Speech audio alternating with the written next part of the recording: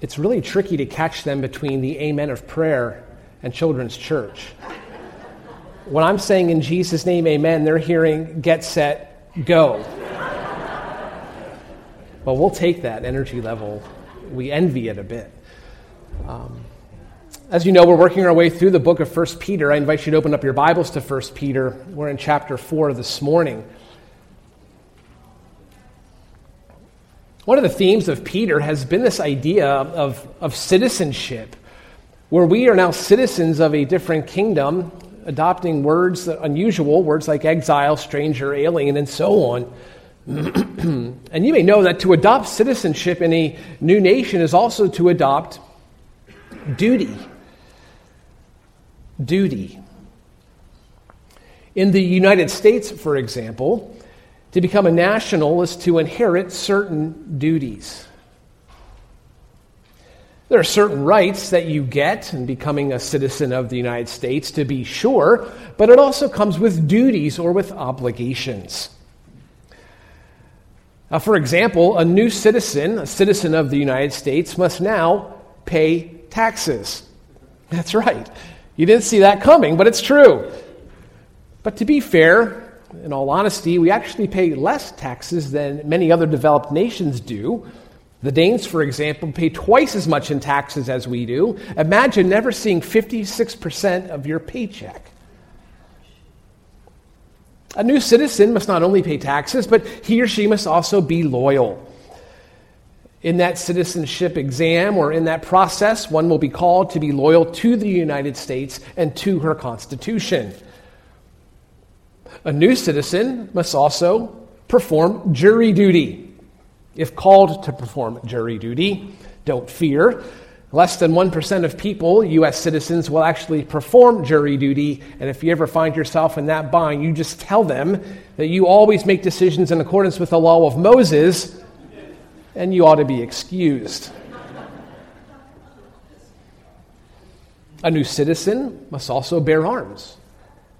There's an oath of allegiance that's read at the naturalization ceremony. It's the final step of becoming a citizen, and at that moment, one must agree either to bear arms or to perform non-combat service if the government deems it mandatory. And lastly, a new citizen must obey the laws. There's the criminal justice system that will defend you if you need it. It will also prosecute you if you need that. So to take on the citizenship of a kingdom is to adopt its duties and its culture and its values. So it is also in the kingdom of heaven. Peter has written that it's by the great mercy of God that we have been born again. We've been born again to a living hope through the resurrection of Jesus Christ from the dead, to obtain an inheritance which is imperishable and undefiled and will not fade away. It's reserved in heaven for you, says Peter. That makes you a citizen of the kingdom of God. Effectively, that makes us strangers and exiles in this world. So there is work to do for our new kingdom. Duty. That word might sound not exactly like the sweetest of sentiments. It kind of has this mechanical or rigid feel to it. But I want to show you this morning that there is a beauty in duty. And Peter addresses it in our passage today. 1 Peter chapter 4, verses 7 through 11. In this passage, God will call you and I to pledge to 4 duties so we can live as obedient kingdom citizens. Now, this is no entrance exam. This is no checklist. There is a beauty to God's plan. Our passage, I hope, will encourage us in very practical ways. I'm going to give you a few of those ways here to begin. How is this an encouragement? What's so great about this? Well, this will reveal to us what I would call the swagger of the short-term pilgrim. Every Christian is a pilgrim. We're now aliens to this world. We are passing through this world. It's not our home. It's not our destiny. More than that, every life is short. James writes in chapter 4, verse 14, "You are just a vapor that appears for a little while, then vanishes away." That means we have a limited time to magnify Jesus Christ. And every life has a swagger. The New Testament uses the term walk. It's a way that we live. It's a certain way that we live, or a certain kind of walk that we have in our lives. Presently, the men in the church are studying through Colossians 1 in their small groups. They're going to read the exhortation, "Walk in a manner worthy of Christ." And we know this, that Christians walk different. There's a different swagger as people watch our lives. If you're in 1 Peter 4, you'll notice that we do not walk according to verse 3. In verse 2, we do not live the rest of our earthly lives for evil human desires, but rather for the will of God. And what today's passage does is it fills in the duties for that new walk or that new swagger. This passage, secondly, is encouraging, Lord willing, giving us signs of spiritual growth. Do you ever ask yourself, am I growing in Jesus? Am I growing in the Christian faith? Read verses 7 through 11. And you may not be perfect, but there is very something healthy about the soul when the body obeys Scripture. You know, I was thinking along these lines when I was reading this passage and preparing for today. I looked up how Alistair Begg handled this message. I commend his ministry to you, by the way. Alistair Begg has a ministry online called Truth for Life. You can look that up. But he entitled this passage, "Vital Signs." In other words, we can measure the basic functions of our Christian faith using this passage. I mean, we not only want to profess Christianity, we want to practice it. And we want to do it according to God's design, and that's what we have here this morning. Well, thirdly, this passage also gives us the secret to a strong church. This passage is about how you and I function as a group together. In the first 6 verses of chapter 4, Peter discussed our relationship to those outside. We now turn to our relationship inside. And here's what's going to happen if we begin to do the things we read today. If each one of us starts to do these things, we will become a strong church. A strong church is an obedient church, faithful to the duties that God has designed, that God has given her to fulfill. And I contend that a main reason our culture is what it is today is a deficit of strong churches. Evil is always going to take a mile when you give it an inch. And if strong churches don't stand up and do something, she will keep taking. And left unchecked, evil is going to swell, it's going to surge, it's going to be what you see on the news today. I mean, not only are churches refusing to work at these commands that God has given, but they even want to redefine these commands or even disregard them and to partner with darkness instead. Listen, if you want to make a difference, learn the secret, which really isn't a secret at all. It's verses 7 through 11. Peter writes in verse 7, "The end of all things is near. Therefore be of sound judgment and sober spirit for the purpose of prayer. Above all, keep fervent in your love for one another, because love covers a multitude of sins. Be hospitable to one another without complaint. As each one has received a special gift, employ it in serving one another as good stewards of the manifold grace of God.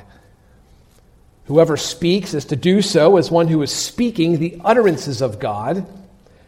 Whoever serves is to do so as one who is serving by the strength which God supplies, so that in all things God may be glorified through Jesus Christ, to whom belongs the glory and dominion forever and ever. Amen." Well, we begin in our first point this morning, verse 7, pledge to pray soberly. Pledge to pray soberly. You may have observed, verse 7 begins with something of a headline, of a statement there. which of course has implications, or it has a result, if that is true. Peter's going to pivot and give two commands in this verse: be sober, be sound, and then it's going to be for the purpose of prayer. Well, the start of verse 7 connects back to verse 5. There we learn that the Lord is ready to judge both the living and the dead. It has this futuristic end times feel to it. And Peter's written, the end of all things is near. Really, Peter? Is that your prediction? I mean, does he not remember the Lord's words right before he ascended to heaven? Jesus told Peter and others, it is not for you to know the times or epochs which the Father has fixed. Is Peter being another one of these doomsday prophets? Is he a date setter? That's to say nothing of our vantage point. Here we are 2,000 years removed from this prophecy. The end of all things is near. Yes. And we know this because the Bible is 100% infallible, meaning it's incapable of error. In fact, in his second letter, Peter's going to write, we have the prophetic word confirmed. You know, one of the challenges of that statement is the way we might want to read it. I think the initial thought might be about the end of the world. We read this and think Peter just predicted the end. I think he means something just slightly different. And I believe this for three reasons. I think first, we need to consider the perspective. God, whose Spirit inspired this passage, he sees time differently than we do. In 2 Peter chapter 3, verse 3, mockers ask, where is the promise of his coming? And they're looking around, looking at these Christians who said, get ready, the end is near. But where is this Jesus? Mocking the faith. And Peter says, do not let this fact escape your notice, beloved, that with the Lord 1 day is like 1,000 years, and 1,000 years is like 1 day. God does not count time like we do. The Lord is not slow about his promise, as some count slowness, but is patient toward you, not wishing for any to perish, but for all to come to repentance. For the sake of the lost, praise God that he is patient and he delays. So God tracks time differently than we do. Secondly, there's the issue of the language. The Greek word for end certainly means end, as in the termination of something, the conclusion, the end. But it also means the last part of something, the last portion of a process. John the Baptist used the exact same wording in his preaching. Repent because the kingdom of heaven has come near. And he's using it of the final phase of God's process. The promised Messiah has come. That's the same way Peter is using that word here today. In other words, with the advent of Jesus, his crucifixion and his resurrection, we can now say the end of all things is near. We're in the final phase of God's redemptive plan. It's something we could not say before the Messiah came. That's what Peter means. I'd call this more of a final chapter than a final sentence. And then lastly, there's the application that would point to this interpretation. Language like this, language about the end, it's meant to move people to action. Recently, the United Nations convened a climate summit in New York City. And there were speakers in that summit who warned about, quote, the end. The world is becoming, quote, unhinged. Quote, we're in the final stages of what actions are needed. We've, quote, opened the gates of hell. By the way, you can take care of the planet without ascribing to climate change ideology. There is a whole worldview behind what you're seeing out there, and I'll tell you this, it's not meant to bring glory to God. It's meant to have a world apart from the Creator. It's meant to have a world apart from the one who created it and the one who sustains it. The point I'm trying to make here is that language about the end of all things, it's meant to move people to action. And that's precisely what Peter does. But what does he do? He points us Godward. Therefore, as a result of living in the age in which you live, be of sound judgment. Be clear-minded. See things for how they truly are. Be realistic about your world. Be sane. This word is used of a man in the Bible following an exorcism. They came to Jesus and observed the man who had been demon-possessed sitting down and in his right mind. Same word, right mind. He says, secondly, be of sober spirit. This command finds its root in sobriety, or in terms of the opposite of drunkenness. But it also has to do with the mind being free from anything intoxicating. Look back at verse 3. It's a sobriety from sensuality, from lust, from drunkenness, and so on. These are things, sins, which cloud the mind. Sin does that. It creates a separation or a breakdown in our relationship with Jesus Christ. It blurs our clear focus of Him. In light of the era in which you and I live, we are post-cross, we are return-ready, we're to be of sound judgment, we're to be of sober spirit, and for what purpose? Prayer. Prayer must be our pledge as kingdom citizens. And Peter knew its power. There's a great quote from Thomas Watson, an old Puritan. He said, "The angel fetched Peter out of prison, but it was prayer that fetched the angel." That was Peter's experience. He prayed and God delivered him. And Peter's written about prayer already in this letter, back in chapter 3, verse 7. How we live impacts the potency of our prayers. It's mostly directed toward husbands. In chapter 3, verse 12, one standing before God impacts if he hears prayers. And now we learn that prayer is needed in light of the times. I believe, we know, that if you pray alone, God hears you.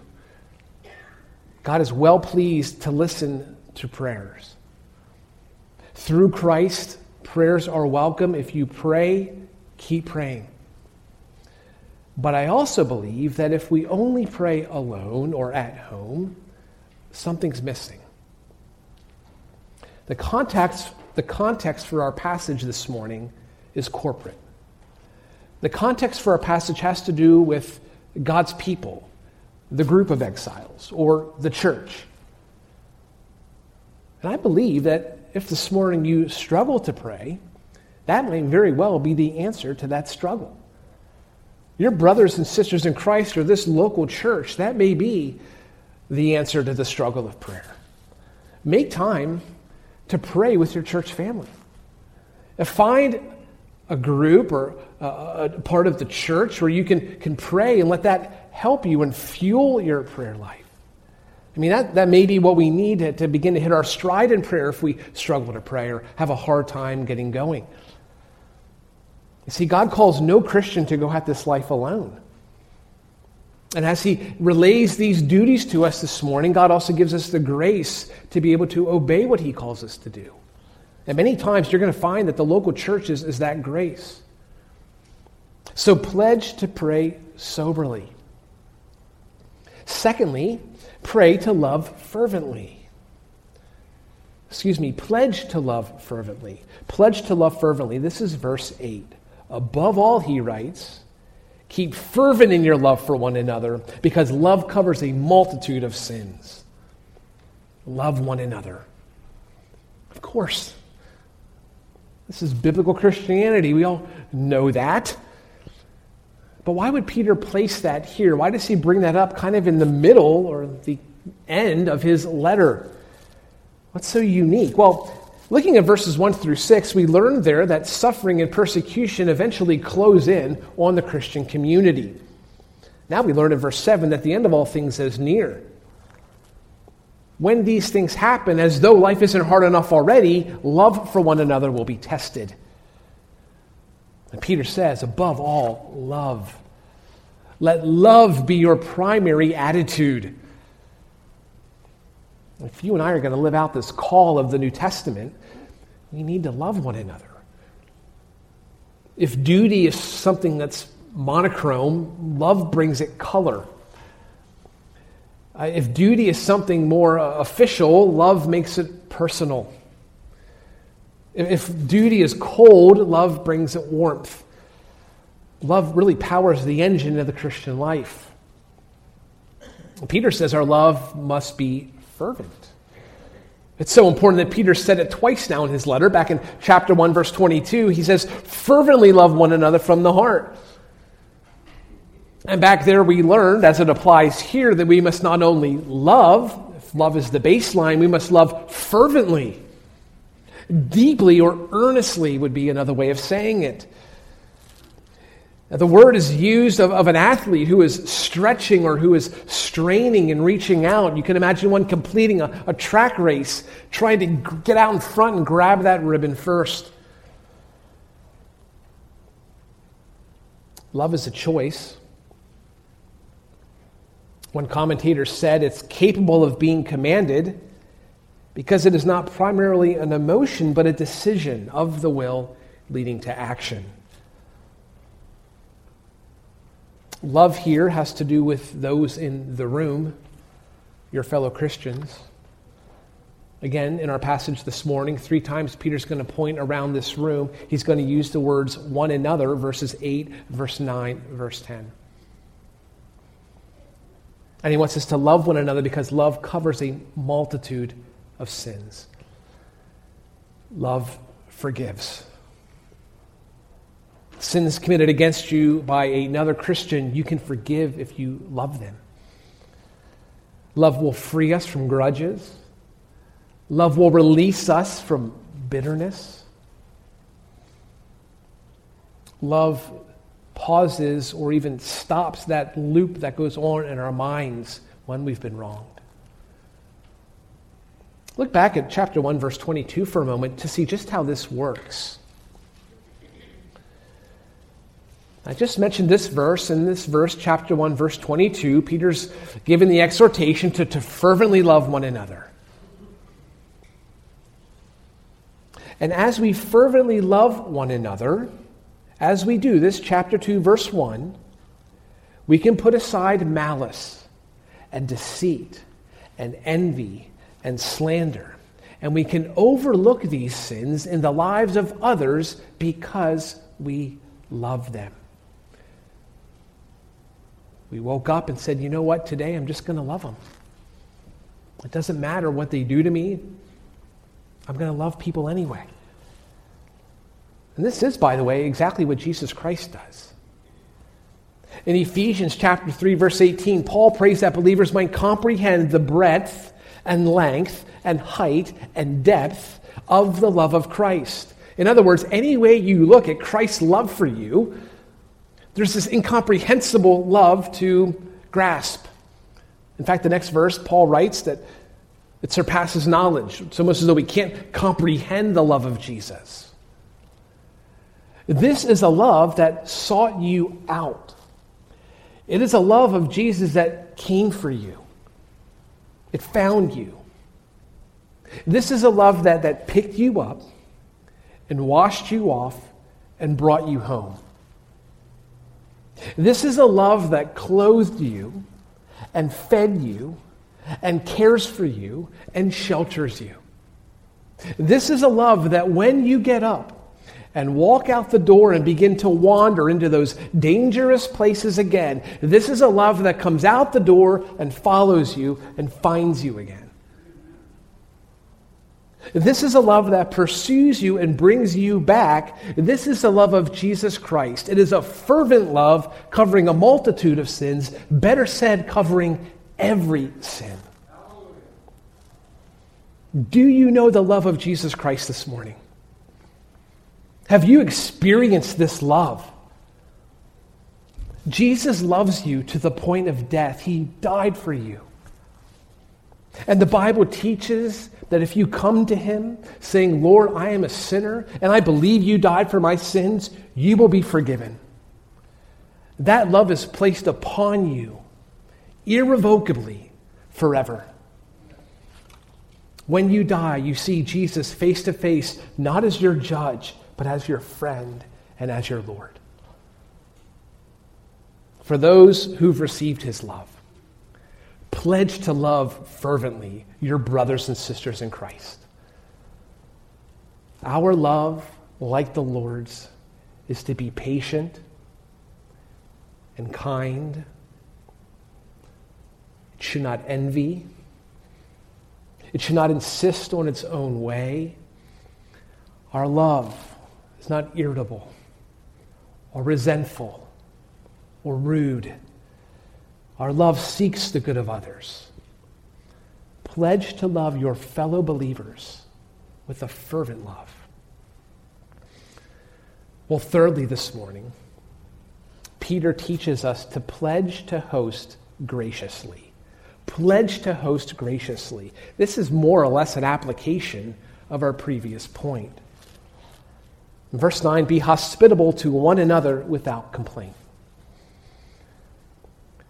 The Bible has quite a bit to say about hospitality. Beginning in Genesis, from Abraham hosting 3 angelic visitors, all the way through to Hebrews, where we learn that they're entertaining angels unaware. Narratives and gospels and epistles, they're all modeling hospitality or commanding it. Well, the world in which Peter wrote required it. The gospel, very early on, spread by means of traveling ministers. People like Paul, Titus, even Jesus. These names may come to mind. And this is the age before the Hilton and the Hyatt. This is the era before the complimentary breakfast. These ministers, as they traveled, they needed lodging and they needed feeding. And for a Christian to provide a place to stay, if they granted a place for them to stay, that was a huge practical need met. Peter Davidson, in his commentary, writes, quote, by 100 AD, that's about 40 years after Peter wrote this letter, by 100 AD, the expectation had been codified due to abuses.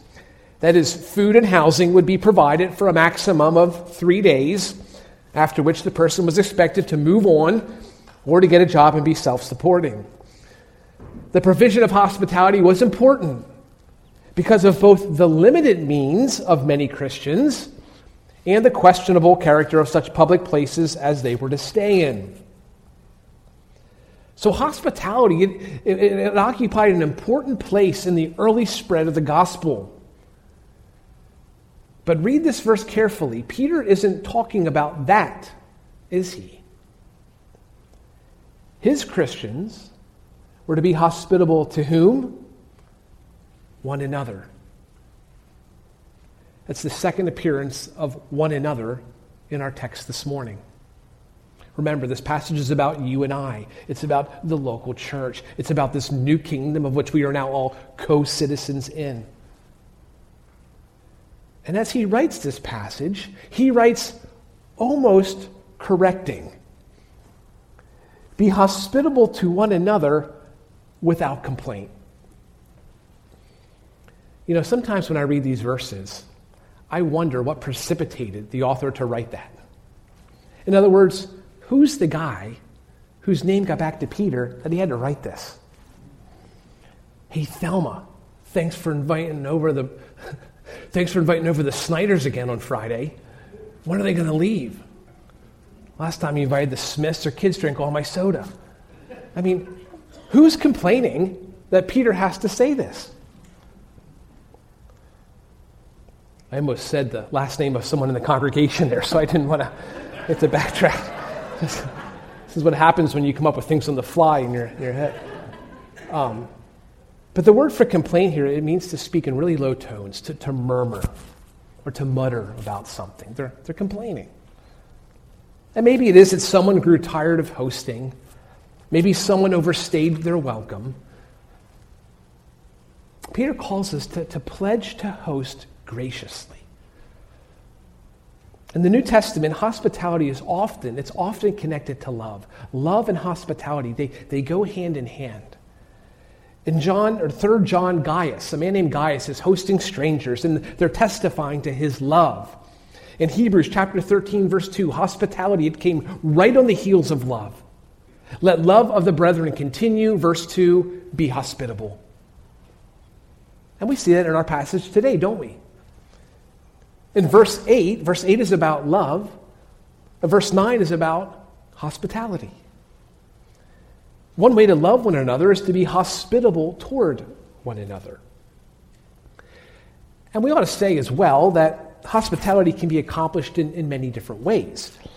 In other words, you don't need to host a traveling evangelist to be able to do this successfully. You don't have to put someone up in your home overnight to check off the box. I think one of the most compelling aspects of New Testament hospitality to me is sacrifice.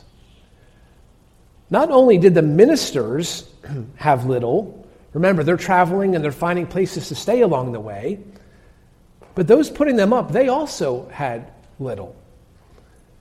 There was a sacrifice going on in two different directions here.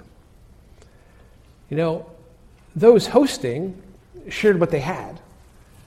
It cost them something. They made a sacrifice to be hospitable. And I think that's a great point of connection for you and I in our day, that hospitality requires sacrifice. I think one of the leading ways that we're going to sacrifice in our day will concern our time, how we're using our time. Certainly, if we host someone, it may cost us financially if we buy food, for example, and prepare a meal. Certainly, if we're not particularly people persons, it may come at a cost to our comfort. I understand that, but giving our time, that's an important sacrifice in our day. And I want to say this lastly, if we pledge to do this, you're going to get to know people in ways you would not otherwise get to know them. I mean that in a good way. You see, something about the environment of the home, it just changes the dynamic of fellowship. People tend to open up and talk to you or share things in a different way. And you may even find in doing all of this that you as the one hosting, if you extend hospitality, the greatest gift may fall to you for opening up your home and serving in that way. So pledge to host graciously.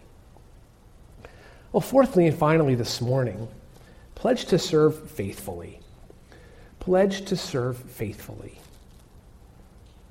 As each one has received a special gift, employ it in serving one another as good stewards of the manifold grace of God. Whoever speaks is to do so as one who is speaking the utterances of God. Whoever serves is to do so as one who is serving by the strength which God supplies. God reveals what you have, what you do, and what that means. What do you have? You have a gift. God has given you a gift. Now, we often say spiritual gift. Technically, that term isn't in the Bible, but we know what we mean when we say it. It's helpful. But without exception, every Christian has been given a gift by God. We know some of them. There are 4 passages in the New Testament that have a list of them. I'm not sure those lists are exactly exhaustive. There may be other gifts. But you notice in verse 11, Peter groups the gifts into 2 broad categories. There are the speaking gifts and the serving gifts. Some believe these gifts may be an ability that we have, something God gives us from birth, but it's then empowered by the Holy Spirit when we become Christians. Others believe the gift uniquely comes at the moment of conversion or right around there. When we become Christians, we receive the gift. Some believe that gifts can even come later in the Christian life. There's places in the Bible that seem to call us to pray for more gifts. But the Bible teaches here that you have at least one gift, and some may even have more gifts. Each one has received, writes Peter. So what are you to do? What does God want you to do with this gift? Literally, serving it to one another or serving it toward one another. That's how that text would read literally. In other words, the gift that God has given us is not to be used for our own benefit. We benefit when we use it for others. The gift is meant to serve the church. It's the third appearance of our one another today. It's meant to bless others. It's meant to build up the church. As we noted at the outset, if all of us are doing this, what are we building? We're building a strong church. And what does all this mean? It means that you are a good steward if you obey. A steward is a household manager. Jesus used this term in his parables. He tells a story of a manager who was entrusted with food rations, and he tells another story of a steward in charge of his master's house.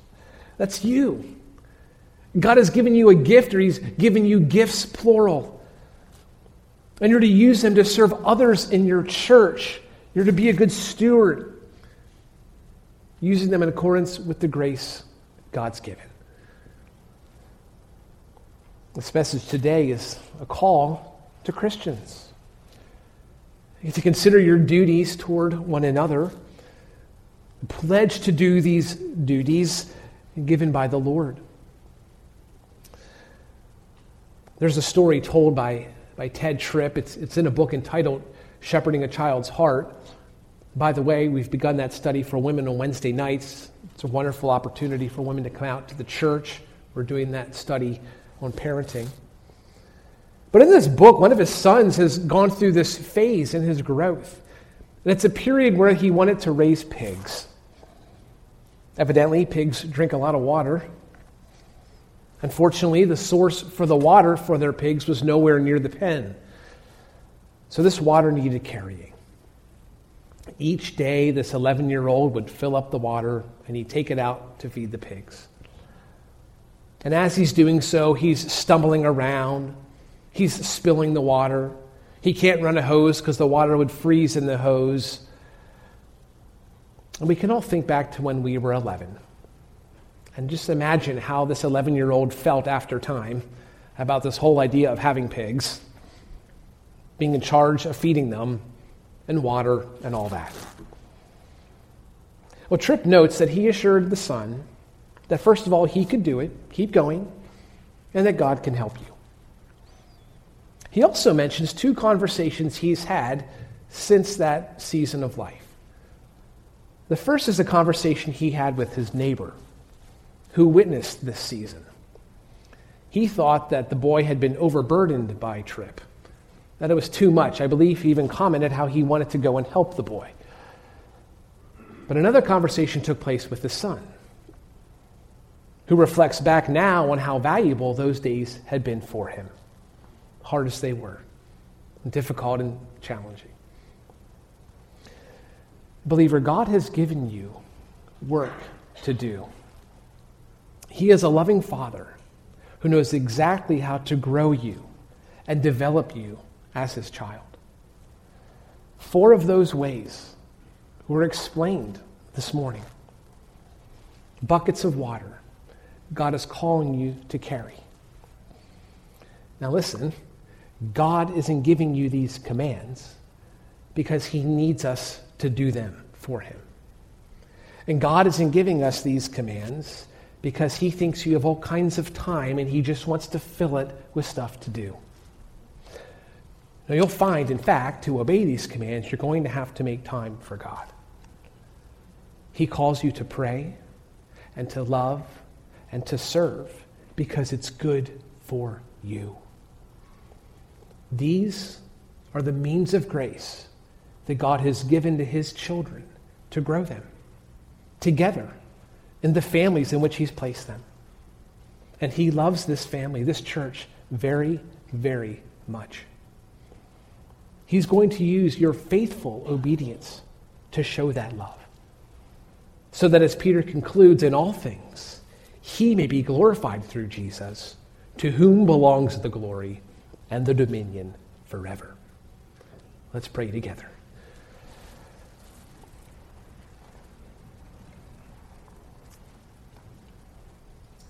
Father, you are a loving God You were the Father to all of us who named the name of Jesus. And we trust you to know what is best for us. I pray for your church today that they would see the great value of this passage Peter has shared. And I pray for this church that you would knit this church together in a fervent love as we seek, at times imperfectly, as we seek to do what you've called us to do. I pray, Father, that these things would not be a burden, but that they would be a joy. And that if in any way we struggle to obey or to do what you've called us to do, you would meet us there, Lord, and pick us up and help us. Lord, this is your church. We are your church, and we want to honor you. In Jesus' name we pray. Amen.